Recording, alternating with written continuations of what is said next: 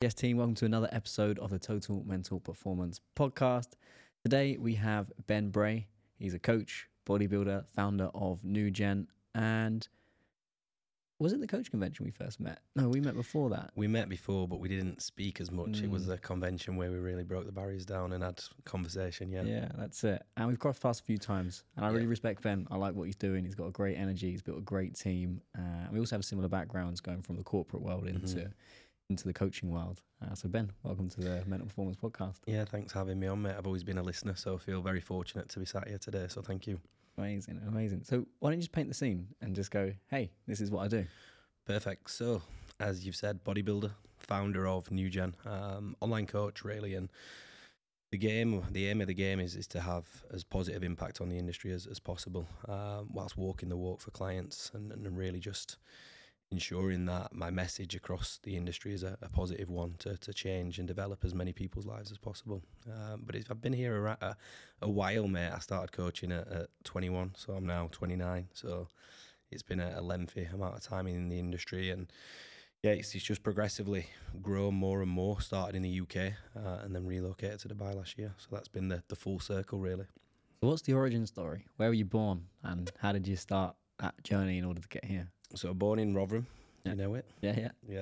And I started in a corporate job like yourself. Went to university, got a business degree, and was doing project management. And I actually really enjoyed it. I thought, you know what, like, I can see myself doing this. And I used to present, get projects over the line, get the cost in. And part of that corporate world and being part of a team, I really, really enjoyed. But whilst I was doing that, I was progressively developing my knowledge in nutrition, becoming a bodybuilder, and actually finding a passion for self-development. So it was like a 50-50 split for a good 4 to 5 years whilst going to university, studying business, got my degree. And I was like, right, okay, we'll give both a crack. And I was juggling both plates for quite a significant amount of time, working 12, 13-hour shifts consistently. And then COVID hit.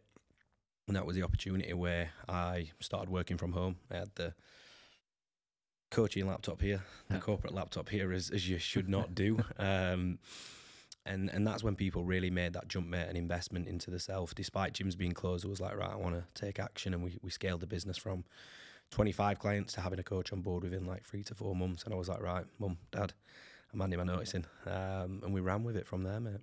Yeah. When you handed your notice in, what was your mum and dad like? My mum and dad have always been so supportive, and they're ultimately the reason I am the person I am today. Even more so my dad, we've always pushing me with my background of football and always wanting to be the best at what I've ever done. And they still didn't agree to it. You've got your safety net, you've got your holiday insurance, your holiday pay. And my mum and dad have always worked to 9-5, and my dad was a steel worker, my mum a care coordinator, so a very normal upbringing. So they was dead against it. But after I handed my 30-day notice in, I'd doubled the revenue and the client number of the business. So they was then very supportive because they could see with my full commitment what I could do. Yeah. I had similar. Yeah. But I left school at 16. And do you remember a guy called Peter Jones off of Dragon's Den? Yeah, of course I do. Yeah. So he had a school where you would go to that school and you'd come up with an idea and you'd run a business for a year to 18 months, and they'd assess you on how you run that. No exams, no coursework. I did that. And when I left school at 16, my parents were like, don't do it. Like, you're mental. Like, please don't do it. And I was like, no, I'm gonna do this. And then I went into software sales when I was 17 for a contact at the academy. They saw my potential and they're like, yeah, I think this kid's gonna do something. Sold nothing for 9 months. I think I was gonna get like literally sacked. A couple of days before my 18th birthday, £400,000 worth of business comes in, completely closed, with free deals because it was the buying cycles. But we didn't know the buying cycles because it was a new, product, it was a new market that we were going into. So then I've got commission in the bank and I'm boxing at the time, and I told my parents, yeah, I'm going to quit this and go and box at the Olympics. And you just done the 400,000 deal? Yeah. Like at that point, I think it was 4 or 5 months before. I've got all this cash, and I've got a very normal upbringing as well. You know, Dad works in a factory, Mum works in accounts. And when I said to them, right, I'm quitting my job to go and fight at the Olympics, they were like, are you mental? They were like, we let you do the business thing, but you're really going to go and do that? And I was like, yeah, I am. And very quickly managed to break onto the England team, and they started to see where that was going. So I really resonate with your story there, which is like, are you sure you want to do that? Yeah. And there'll be loads of listeners that resonate with that. And it almost makes you ask that question to yourself, is this the right thing to do? Or I think there's two approaches. Is this the right thing to do and backtrack, or just think, right, I'll go balls in here and show them? And I think there's two different type of people there. Majority would go back and say, no, I'll have that safety net. But I could encourage so many people to play the risk game there and back yourself, because if you do, the end result is always positive, in my opinion. Yeah, and it's easier to take those risks when you're younger. Mm-hmm. Like those risks get harder and harder and harder when you start taking on board, you know, your partner, and then actually if you have even just a dog or kids, bills, family, bills, team members, Mm-hmm. those risks get harder and harder and harder. So if you're a young coach or entrepreneur listening to this, like, fucking do it. Yeah, because the older you get and the more responsibilities that you get, there's more reason not to be risky. Yeah, big old Arnie wrote in one of his books. If there's no downside, there is no risk. Mm. And if you think about it, that's how he played his whole life. Yeah. If I can afford the downside, there is no risk. So that for me was so, when I heard that, I was like, wow, yeah, if I can afford the downside, there is no risk. And often people are afraid of appearing like an idiot and appearing like a failure and getting things wrong. But that's just the perception of others. When you can actually go, all right, well, if I can afford this downside or this risk, like, take it. Like, you just don't know what's going to happen. Yeah, and I think it limits so many people. Just you believe in yourself and back yourself is what I've always thought. And you're always going to have that element of imposter syndrome of, should I be doing this? And that's a sign of growth, and that's a sign that you're doing the right thing. If you don't have it, you're probably not pushing hard enough. I agree. On the flip side, if it's crippling you, then there's probably a psychological issue which is worth exploring and unpacking that. But you need a healthy level of that and changing your relationship with that feeling of, this is evidence I'm going to another level. Okay. All right. Yeah, I like that feeling. Yeah, me too. It's one that carries with me most days, and I think no matter where you get, if you're truly trying to grow continuously, it will always stay by your side. Yeah. So tell me about the football. The football was everything, mate, and I get emotional talking about the football side of things, because it was from 6-7 years old, the best player, just playing at normal local league, and then in 8 years old, got scouted for an academy, stayed at that academy all the way through to 15, 16, and got a scholarship. And when I came there, I was like, right, okay, this is going to be everything. My dad was at every game, home and away, traveling the country far and wide. And then just at that age of 16, I just took a huge turn where everybody grew and I didn't. So I went from being the biggest, meanest striker in the game to just being a guy who had not hit puberty, mate, basically, and got bullied every single game. I went from being the fastest to just average paced and scoring 30 goals to then being on the bench and coming on as a sub. And within a year, that was it. From scholarship to released. And all while I've not tried at school, I've not really got where I should have been from an academic standpoint. And now this dream of becoming a professional footballer just fell flat on its face. So for me, that was quite challenging, and I continued to pursue it. I didn't give up. I went and played at a high level, semi-pro, and then I got a big injury, so cruciate ligament. And that was really where I remember sitting in the hospital bed. I was due to go to America, as a lot of people do, to try and fly for that little last chance saloon. And looking back, I'm glad I never did.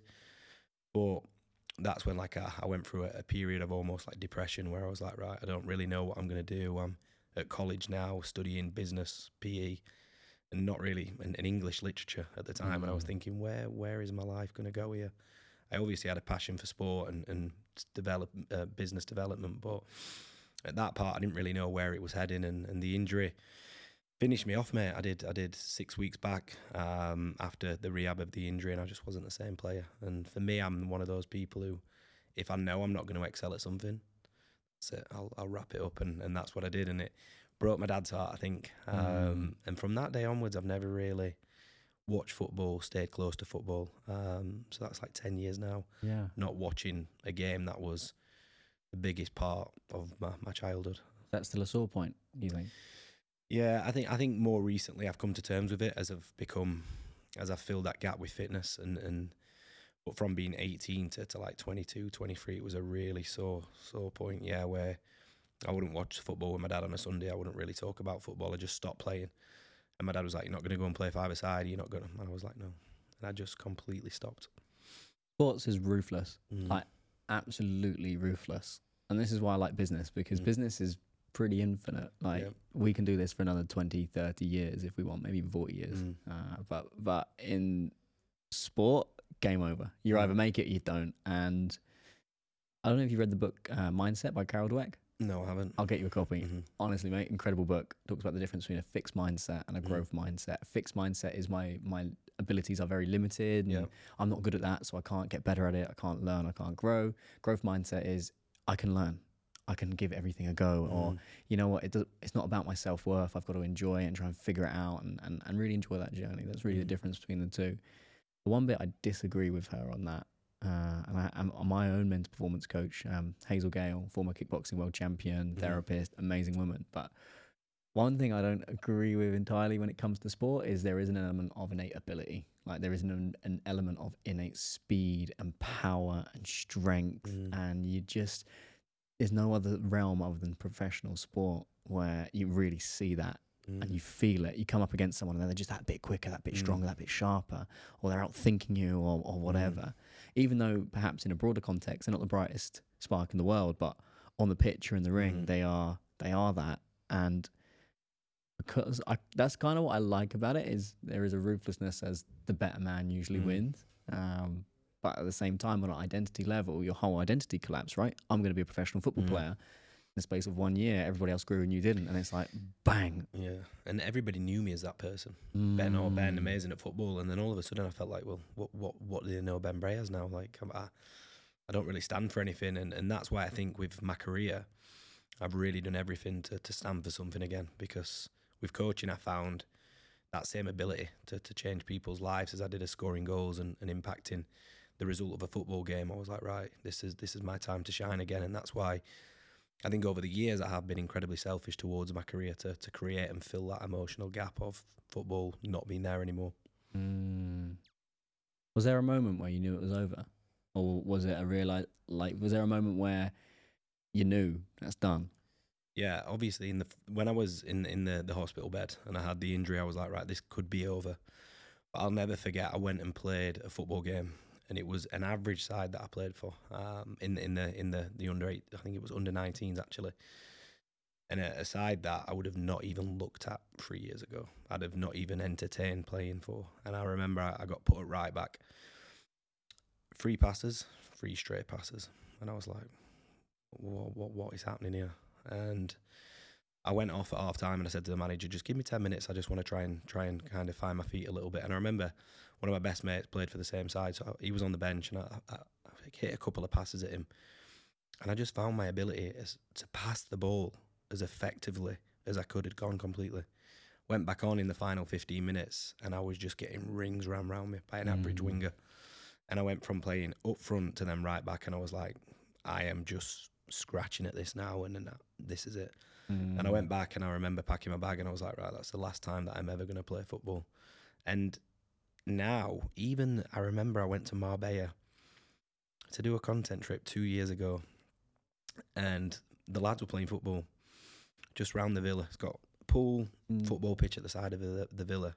I didn't even touch the ball. And like, they're the lads that I played football with growing up, still playing football, still good at football. Yeah, they never made it, but it's still like that self of, I don't want to embarrass myself because I'm not that same person. So I just don't play. Yeah. I hear you. I hear you. For me, I had a similar moment where, there's a few sparring sessions where my body's not working where my head is at. Yeah. So your head's already done the pass, or my head, I've already thrown the right hand, or I've seen their shot come in, and I'm like, I'm going to get out of the way of that, but I haven't, and then I've been hit, and then I throw my right hand, I've missed, and I'm like, there's that disconnect, that mind-body disconnect. I had one moment where I knew it was over. I had to overcome an eating disorder. Boxing's a weight-based sport. So same height I am now, 56 kilos. And I maintained that for, I think, 18 months when I was 19, 20, as you're filling out. And I was just ridiculous, mate. Yeah. But the identity was I'm the giant, air quotes. He's massive for the weight. Don't know how he does it. So I created this persona of Kieran's the big fighter at that weight. And when it all come crashing down, I was sat in the car outside the boxing gym. I told my coach, Sab Leo, shout out to Sab at Hoddesdon Boxing Club, told him, look, this is it, game over. I'm done. I can't do this anymore. I realised the Olympic dream wasn't my dream anymore, and I actually wanted to go into business and into the business world. I remember him giving me a big hug and sitting in the car and just crying because I just knew it's over, it's done, and it's just like that. How did you feel that day? Broken, because my identity's gone. Like he's the boxer, he's going to the Olympics, or he's going to fight around the world, he's gonna do something, and then all of a sudden you're not. And it's like, you still box now, don't you? Yeah, but it's very different now. Is it for just more of the mental benefits you find now? Just the cognitive hits and pads and the release. But last year I tried doing some sparring and my ego took a bit of a bruising. And the reason it took a bruising is because my head, because I only really started boxing again January last year. Yeah. My head still thinks I've got the ability that my 21, 22-year-old self had. But I don't. So I'm sparring with lads in there that are professionals, like some Cuban lads that are fighting for like WBC titles and stuff. And I'm trying to, even though some of it's not even like heavy sparring, it's just touch sparring or body sparring and whatever. And my ribs went twice last year, intercostal muscle injuries. I don't know if you're injured an intercostal. It takes so even long. Breathing hurts, doesn't it? Yeah, it takes so long to rehab. And I just realized that I'm just not that guy anymore. And I'm watching guys in the gym and I'm thinking, in my peak, I'd have run rings around you. But I'm now the old man looking from the outside in going, oh, man. And it's hard letting that go. Yeah, it's a very, very similar story. And I think it is hard, but would you say now, in terms of what you've built with your business, that gap's been filled and that's why you've turned into the person that you are today? Yeah, the difference between the two is I'm building this business out of abundance and love. Like, I fucking love what I do. When somebody looks at the world one way and it's perhaps a lot of scarcity or stress or anxiousness or overwhelm, and we do some work together and then they're more calm, they're more confident, they're more relaxed, and they're enjoying what they do a lot more, that to me is priceless. Whereas sports was all about proving myself. I come from the opposite end of spectrum for you in football. My dad was my football manager. We were bottom of the bottom league. And he benched me every game. Ooh. So that's how you know you're one. Yeah. That's how you know you're shit. I've got under no illusions. I'm really bad at football. But number two, I felt like my dad didn't even think I was good enough. So in that moment, I made a decision.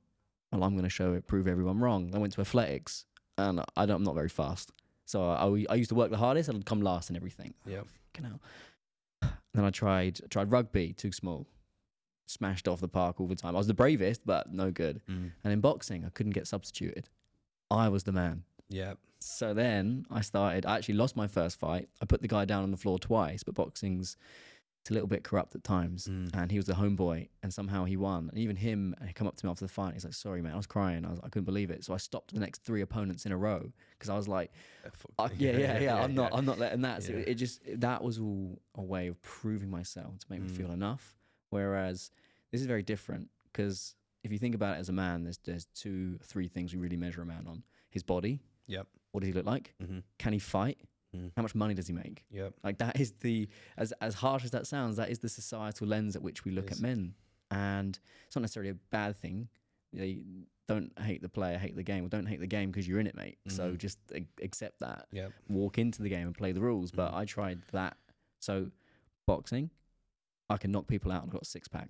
Tick. Software sales, you can see on the leaderboard I'm number 1 and I'm making lots of money. Tick. Yeah. Still didn't feel enough. Still didn't feel worthy. Still felt like it was all proving myself to the outside world. It was only when I looked inwards and I went, well, what do I really want to do? I want to help people. That to me transcends money. That to me, and I'm an entrepreneur. I'm fascinated by businesses and how they run and how they operate and business leaders and whatever. But the reality is I want to help people. So I think since I've plugged those gaps, now what I do, like, I don't think twice. Like this podcast today, we're gonna have a really interesting conversation. How fucking cool is that? I get to do that. So they're the gaps that I've plugged to kind of get to this point. And now it is just, well, how do I want to play this game? And now I'm actually designing the next phase of my life of, okay, well, what do I want the next 5 years to look like? How do I want to, not just what do I want to achieve, but how do I want to feel going through the next 5 years and what I pull off? So yeah, I think that's something I've massively learned from you, just from your content, but even people who I know are very close to me who have worked with you and your team, Ryan, who's a coach on my brand, and it's something that I can definitely improve on is emotional intelligence and really, like you said, having that ability to switch on emotionally. And I think something that is still holding me back within my career is my ability to be emotionally intelligent. And I think over the years of, and you might resonate with this, you might not, when you're in that hustle mode of, right, this year is selfish, this is me trying to get my business to where I want to get it to have the most positive impact on the industry possible, comes a sacrifice to everything, spending time with family, loved ones, friends, socializing. And I think over the last 5 years of doing that, I have almost become emotionally numb.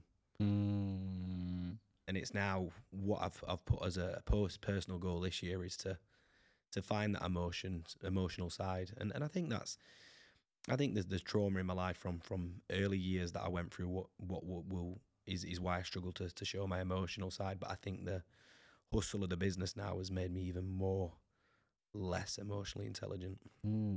What does emotional intelligence mean to you? If you was more emotionally intelligent, how would you know? I think being able to, one, tell somebody how you care about them, whether that's a member of staff or whether that's a person that you love.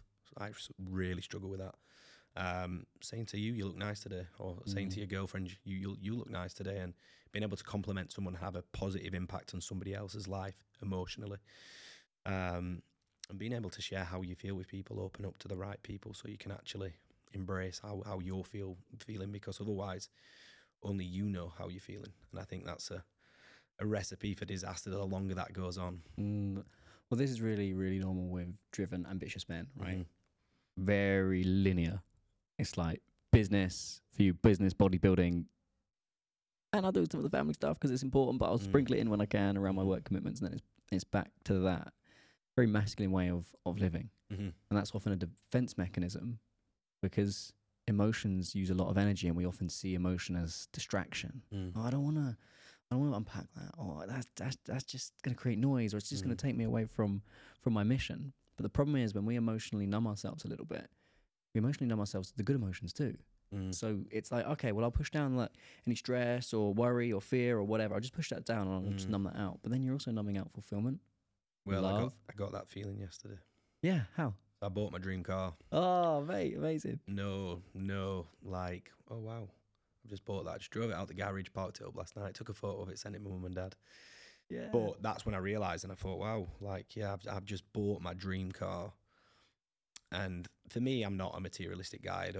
I don't really resonate with like buying materialistic things, but I've always loved cars. My brother loved cars growing up. I've always loved cars. And coming to Dubai, you'll know you have to take a step back a little bit, don't you, to get your feet here and find yourself. And yeah, I picked the car up last night and I was like, I should have been happier than that. I should have really like enjoyed that moment. And I think I did. But like, even like Claudia, my girlfriend, said to me, she was just like, you should be over the moon tonight. You should be over the moon today. And in my head, all I was thinking is, oh, I've just got this to do when I get back. And that shows me there's work to do there. Yeah.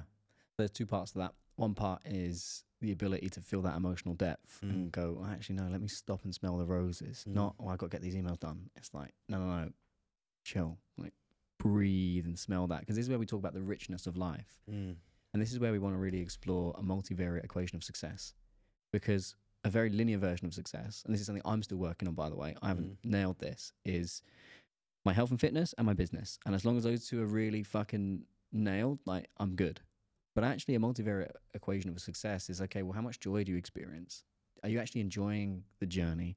Are you creating moments with your family and your friends where you go, yeah, you know what, I wouldn't trade that for any amount of success or in the world. So there's that part. That's the emotional equation. It's feeling safe enough to go into those and opening yourself up to do that.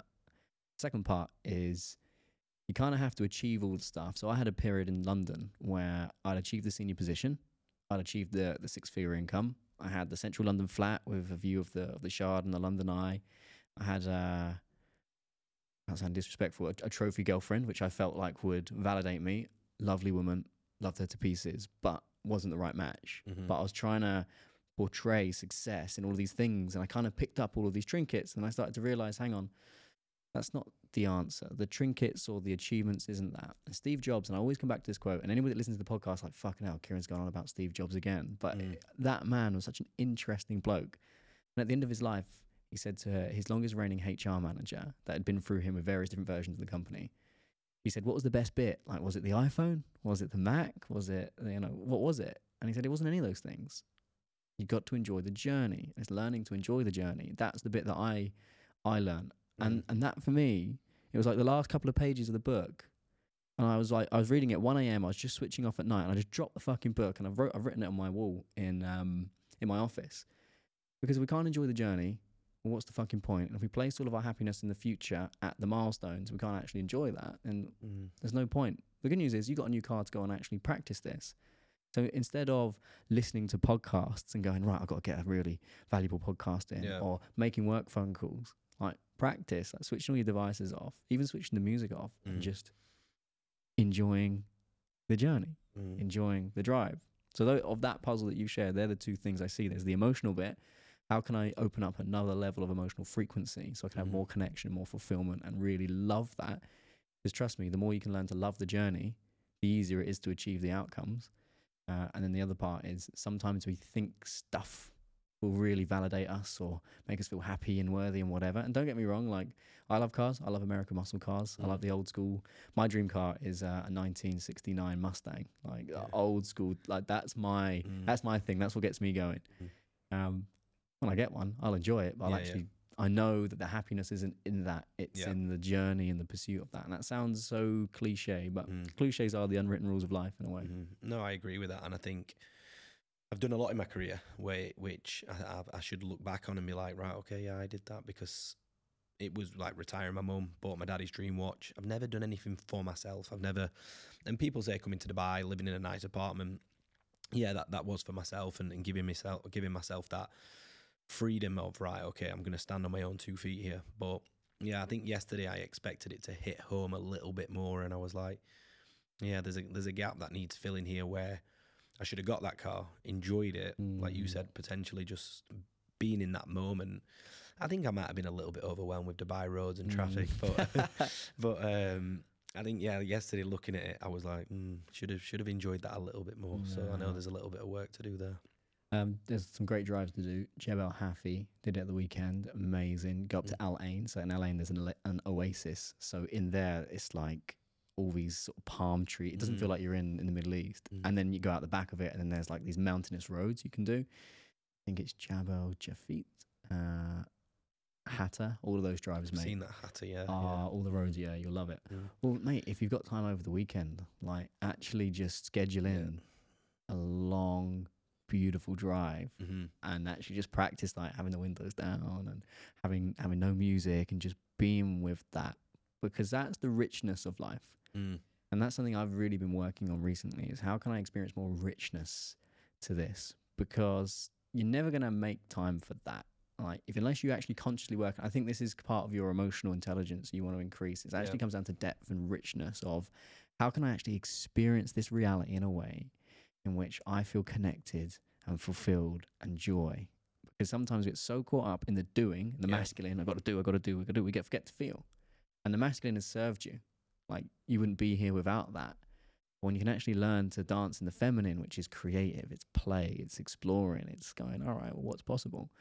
What you'll actually find is you'll get more done in less time because you'll be more relaxed. You'll enjoy life a lot more. And ultimately, you'll be able to stick the course a lot longer. Yeah, that's quite interesting. More done in less time. I like the sound of that. And I think one thing I'd like to ask you while we're here today, and I think it's a really important question, and viewers would take a lot of value away, and I think I would as well in that question, is how important and how frequent do you think entrepreneurs and business people need to take downtime? It depends on what you're doing. Yeah. So I've coached guys that are looking to sell a company in a year or two. Technology business.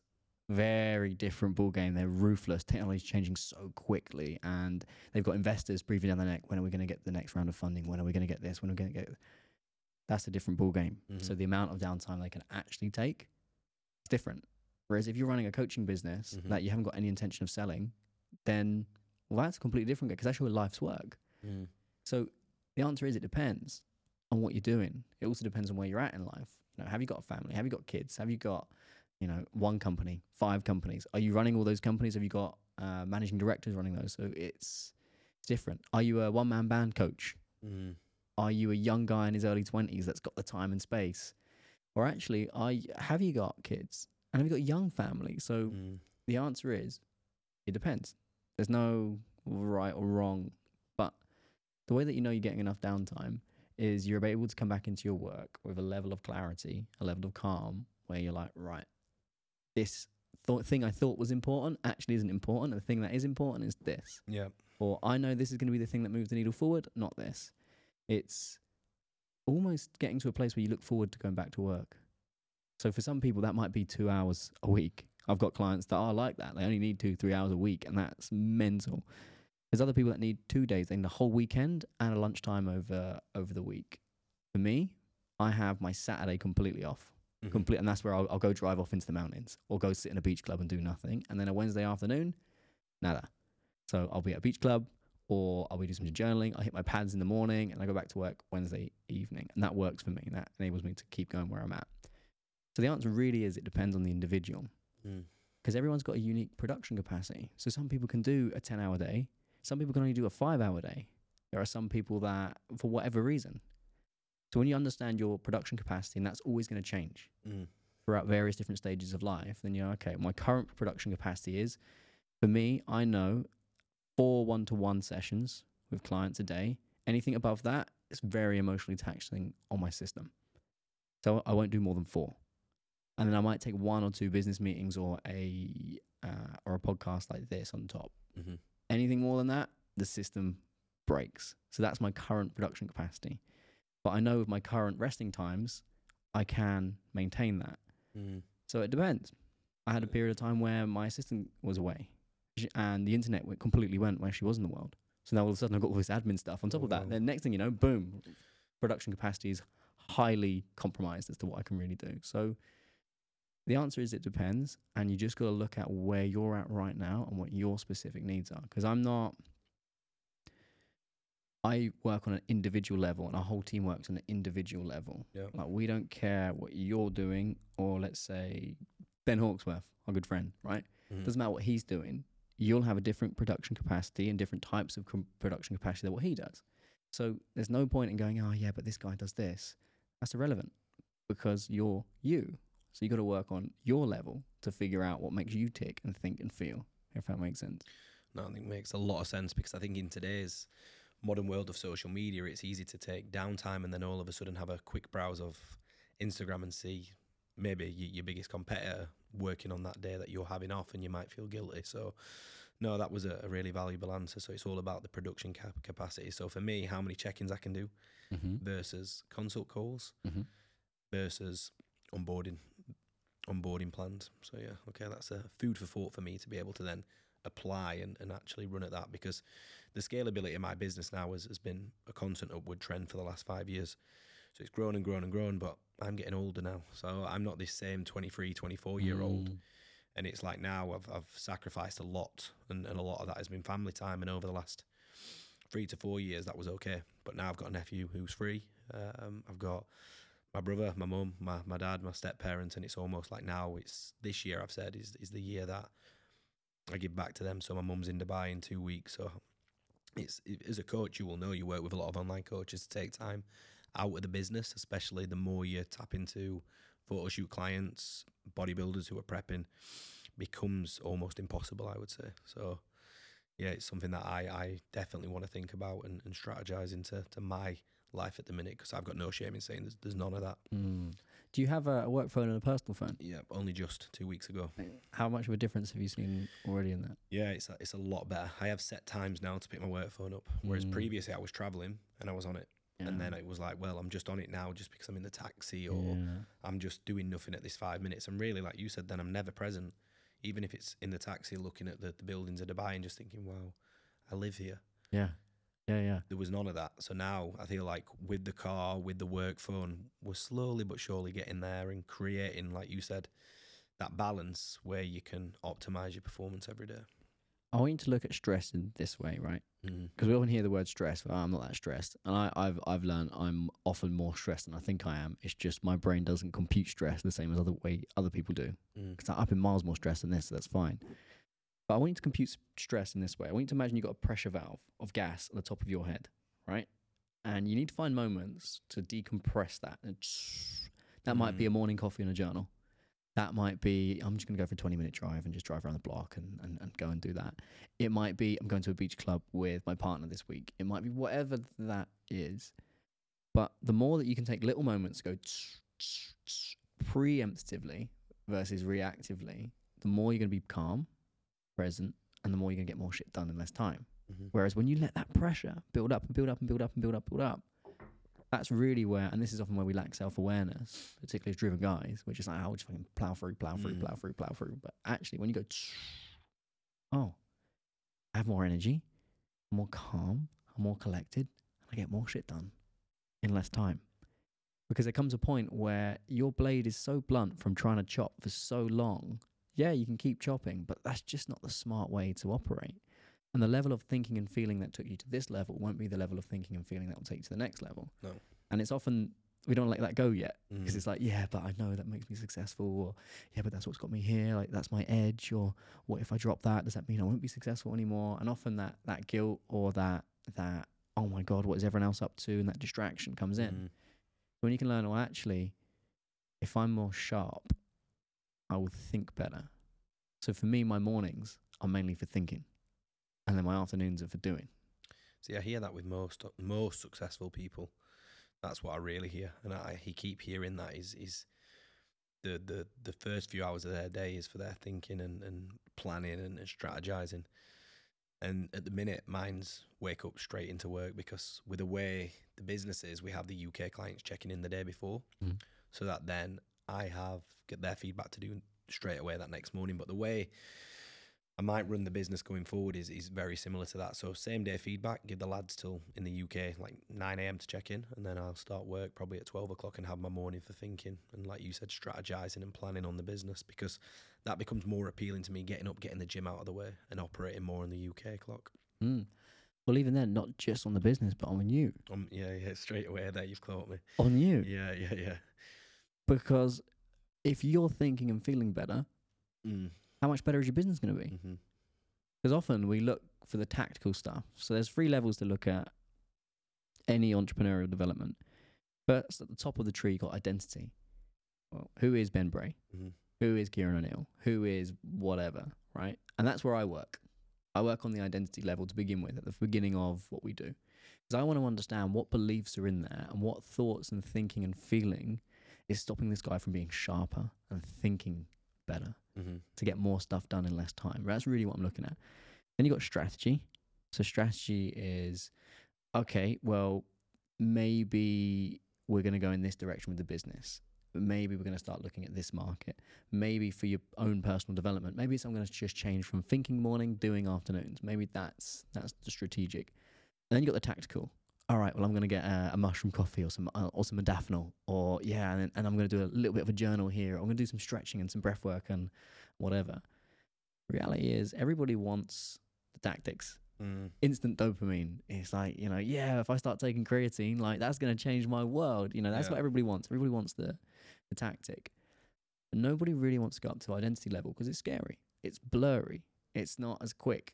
So I guess if we're going to put this into fitness, tactics, maybe it's push, pull, legs, whatever. Maybe it's I need this supplement. Maybe I need this accessory to help me there. Strategy, okay, we're in a bulking phase, we're in a gaining phase, are we in a cutting phase? Is it actually athletic performance that we're looking to optimize? Like, where are we looking to go? And then identity is, do I believe I'm the man or the woman that can do this? So for you, that'd be, I'm a bodybuilder. Whereas there'd have been other times, I'm a footballer, or I am the sort of person that can go and win this, or I am the sort of person that actually is going to fuck this up, and I'm not sure I can do this. So my job is to go right back to the top of identity. So you went into strategy. I'm going to do my thinking on, the business and the planning and whatever. But actually on an identity level, I'm more interested in, hang on, where's Ben showing up for himself? So he's more calm, he's more clear, and he gets more shit done in less time. And when you have that model, you can always start to think, okay, am I thinking on a tactic level, strategy level, or identity level? And that's where you can really start to move the needle forward. My clients make more money, not because I touch anything in the business. I'm not a business coach.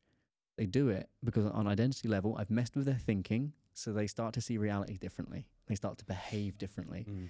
All the strategy and all the tactics, I tell them, look, if you're trying to scale your business, we're going to change your identity, but you need someone in your corner that's going to tell you the strategy and the tactics in order to achieve that. So a lot of the time with my clients, they end up bringing on board a fitness coach. A lot of my entrepreneur clients don't have that. I'm like, right, you need a coach. Like, go and get a coach. What do you want to do? I'll do bodybuilding, or I want to do high rocks, or I want to do running, or I want to do whatever. Right, well, let's go find you somebody that can give you the strategy and the tactics in order to do that. I just need to make sure that on an identity level, your mindset and your backing and your belief is so structurally sound that if we bring this person in, you're not just going to sit there and look at your plan and not do anything. Yep. That's the 3 layers that I see. So I'm just thinking on a strategy level at the minute. I guess I'm not. I do think when I wake up in the morning, my purpose is to be the best coach in the game, provide the best service, but also I've got a mission of turning pro this year. And that requires an element of self-belief that I can get that job done.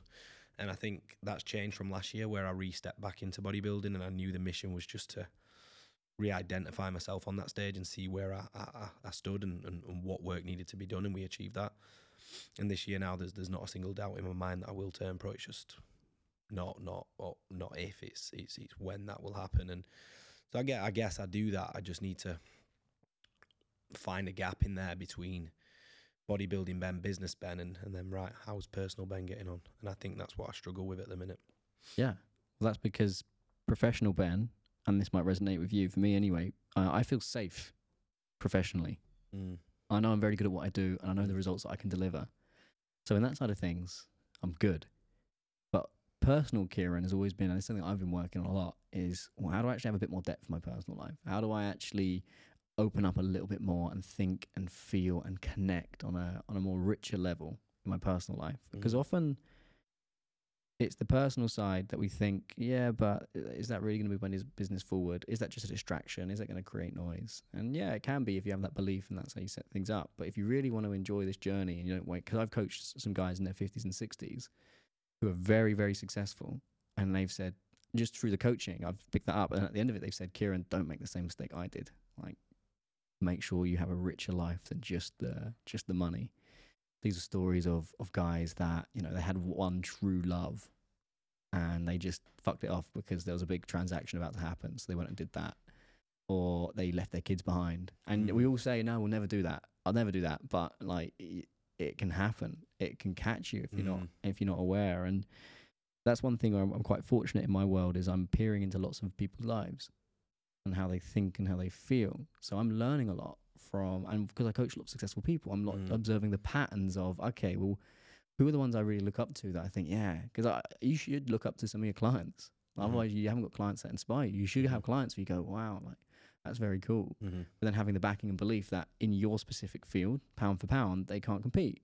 And when you learn that and you see all of these patterns, you go, you know what? That's not how I want to play the game.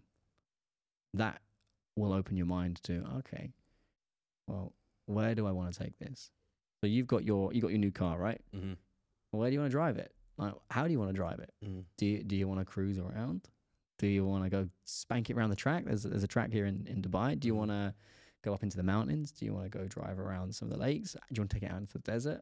And how are you going to enjoy that journey? So you pick the car, you've got it now. How are you going to drive the car? Are you always going to be stuck in traffic and stress? I'm like, I'm fucking overwhelmed. So far. Yeah. Yeah. Yeah, no, I think that's a really good way of looking at it. And I think if you apply that to your business and how you run it, as well as how you manage your downtime, like you have got set structure there, like you said, with your Saturdays and your Wednesdays. And you know then no matter how stressful those days might be, despite you loving what you do, you've got that outlet there where you can let the foot off the gas. You can, as you said, let the gas out and reset. And I think for me now, and I think you'll see this in the coaching game, it is I know you've worked with some very successful online coaches, but in the online coaching space, it's a hamster wheel game at the minute, and I'm sure you can see that looking in. And mate, I've got so many clients who inspire me, who are all coaches who keep me working just as hard, but at the same time, that's a nightmare as well, because I'm really confident in my ability to coach, change life, develop physiques, put people on stage, get them photo shoot ready. But at the same time, it's like you said, not running at not keep leaving that blade blunt. And I think that's not where I'm at, but I think if you keep running at the pace that I have for the last 6-7 years, it's not going to be a long time till it is at that stage. Well, here's an interesting perspective which not enough people speak about, which is the online business game is very different to a physical bricks and mortar game. And the reason it's very different is because it's all in the mind. None of this shit's tangible. So think about your service, right? What of your service can I physically touch? None. Right. So it's not even based in this reality. It's based in the online reality, right? So that's all in the mind. So we are using this powerful, powerful computer, but we've not been taught how to use it. So our decisions are infected by the way that we think and feel. Strong emotions make us stupid. They cut down our time frames. They cut down our options. So if we're getting stuck in our own heads or we're not optimizing our decision making properly, well, we're not even aware of how much puppy fat we're carrying on our minds because we've not been taught how to do it. So and I see this with a lot of coaches that start in the offline world, they try and come into the online world, they're so overwhelmed. They're like, I've got all this stuff to think about and I've got all these different systems to plug in and it becomes very complex. Well, you have to be able to have that place where you can slow everything down and breathe and create that space. It's a hamster wheel. It's a hamster wheel. Is it? Does it have to be a hamster wheel?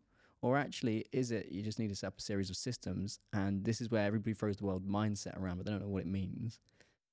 What is the setting of your mind? What is the environment of your mind? What is the internal dialogue that you have with yourself? Like, are you your own best mate? Like, are you on the inside of your mind saying to yourself, like, hey man, like, good job on that? Or are you going, that ain't fucking good enough? Or you're being a bitch, like, push through that? And is your self-talk in a place where you can create that space to do the thinking required in order to make the decisions and get out? Because otherwise, you're always going to be stuck in the hamster wheel because it's a perspective and that's a choice. So this might sound a little bit out there, but it's being able to create a space where, well, you've chosen a hamster wheel. You've chosen to perceive it as a hamster wheel. Well, what if it's not a hamster wheel? What if it's something else? Where do you want to take that hamster? Do you want it to be a hamster? Do you want it to be a gorilla? Do you want it to be a tiger? Do you want it to be a lion? Okay, and what do you want it to do? Do you want it to be running in the same space or do you want to be doing something else? And this is where you need outside elements to come in and challenge your thinking because you can't see it. And when you're surrounded by lots of people doing the same thing as you, well, then your thinking is just like theirs. So now you're in a sea of hamster wheels that are going round and round and round and round and round. And this is why a lot of my mentors aren't in the same space that TMP operates in. They're in completely different industries because I want different levels of thinking that is going to open up my mind to a different way of being to then bring that to the world. So I appreciate that's pretty abstract. No, but it brought it to life. Yeah. Let's not be a hamster. Let's get off that wheel and have free reign. No, completely understand that, and it makes a lot of sense. And like you said, it's about if you think like that, that's the way that you're going to operate. So it's I think it all boils down to just having time out of the business to think and actually be present and say, right, okay, yeah, well, this is what I'm good at. These are the time frames that I can deliver. So for me, it's like, right, how many check-ins can I do per day and be the best coach that I can be? How many consult calls can I take and be the best salesman that I can be? And how many other tasks that I can do and be effective? Yeah, exactly that. So I'm going to ask two final questions.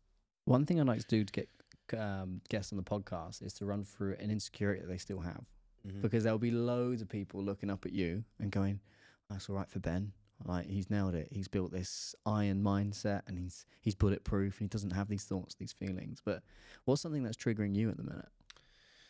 I think it's an insecurity to continually get better because the industry that I'm working at and working within is constantly growing and developing. And over the years, you see more and more coaches, and it's that question of, do I need to change what I've been doing for the last 5 to 6 years to keep up with the pace of this game? Like, you used to be able to deliver a check-in and it'd be good enough and have WhatsApp communication, but now the service is continually growing and people are doing more and more to get ahead of the next competition. It's like, well, I've done a fucking great job of this for 5 years, 6 years, 7 years.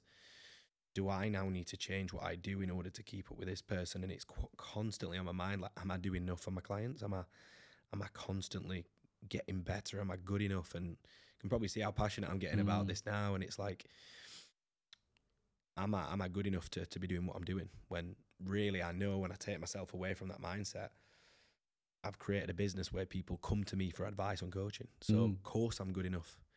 But with the forever growing industry that we're in now, it's that constant, and it is that imposter syndrome of, am I still the person that I was 2 to 3 to 4 to 5 years ago?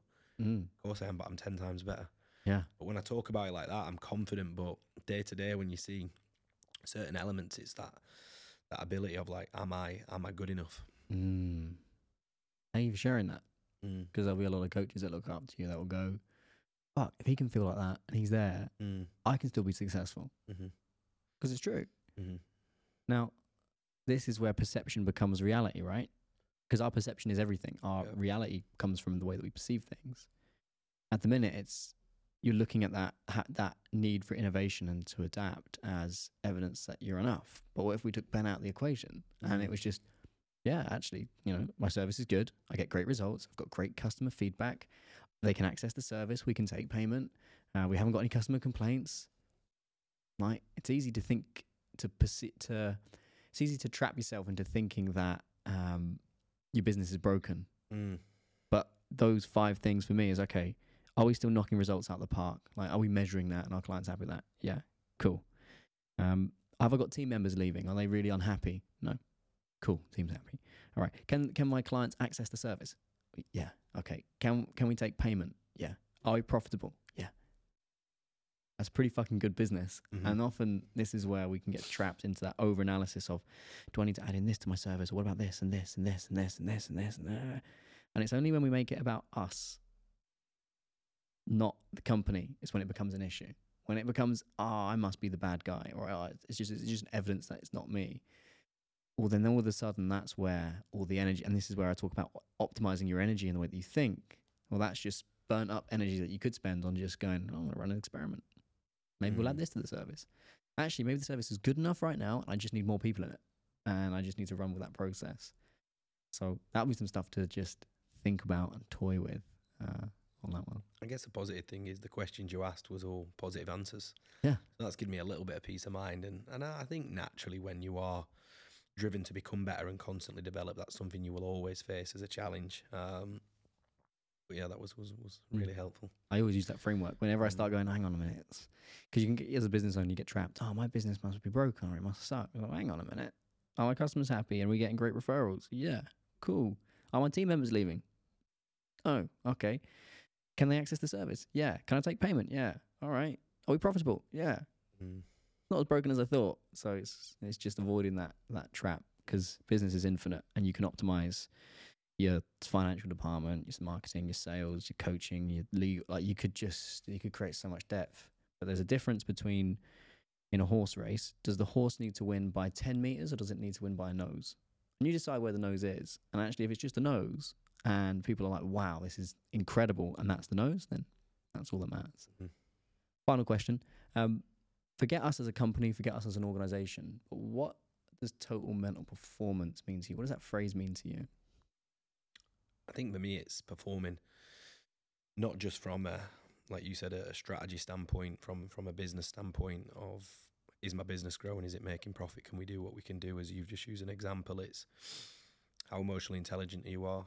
How can you take a step out of your business and be present? And I think it's with whatever you're doing in life, whether that's sat at the side of a beach club or operating your business, you're very good at what you're doing. And that's chilling the fuck out versus building a profitable business. And I think if you're doing that, you're operating at total mental performance. Yeah. Love that, mate. Mate, thank you so much for coming onto the pod. We appreciate you, your time, your energy. Where can everyone find you? Yeah, perfect. So you can find me at Ben Bray _NEWGEN on Instagram, and it's just Ben Bray on YouTube as well. Awesome, mate. Thanks so much. Thanks for having me. Team, if you enjoyed this, share this to your story, tag us both. We're looking to take this podcast out to the entire world. Infinite love, and I'll see you all in the next episode. So that's us for today, team. I want to say a huge thank you for spending this portion of your life listening to us. A couple of things before you disappear. If you're not already following us on Instagram, you can find all of our daily content on mindset and hitting peak performance at Total Mental Performance, or our website, www.totalmentalperformance.com.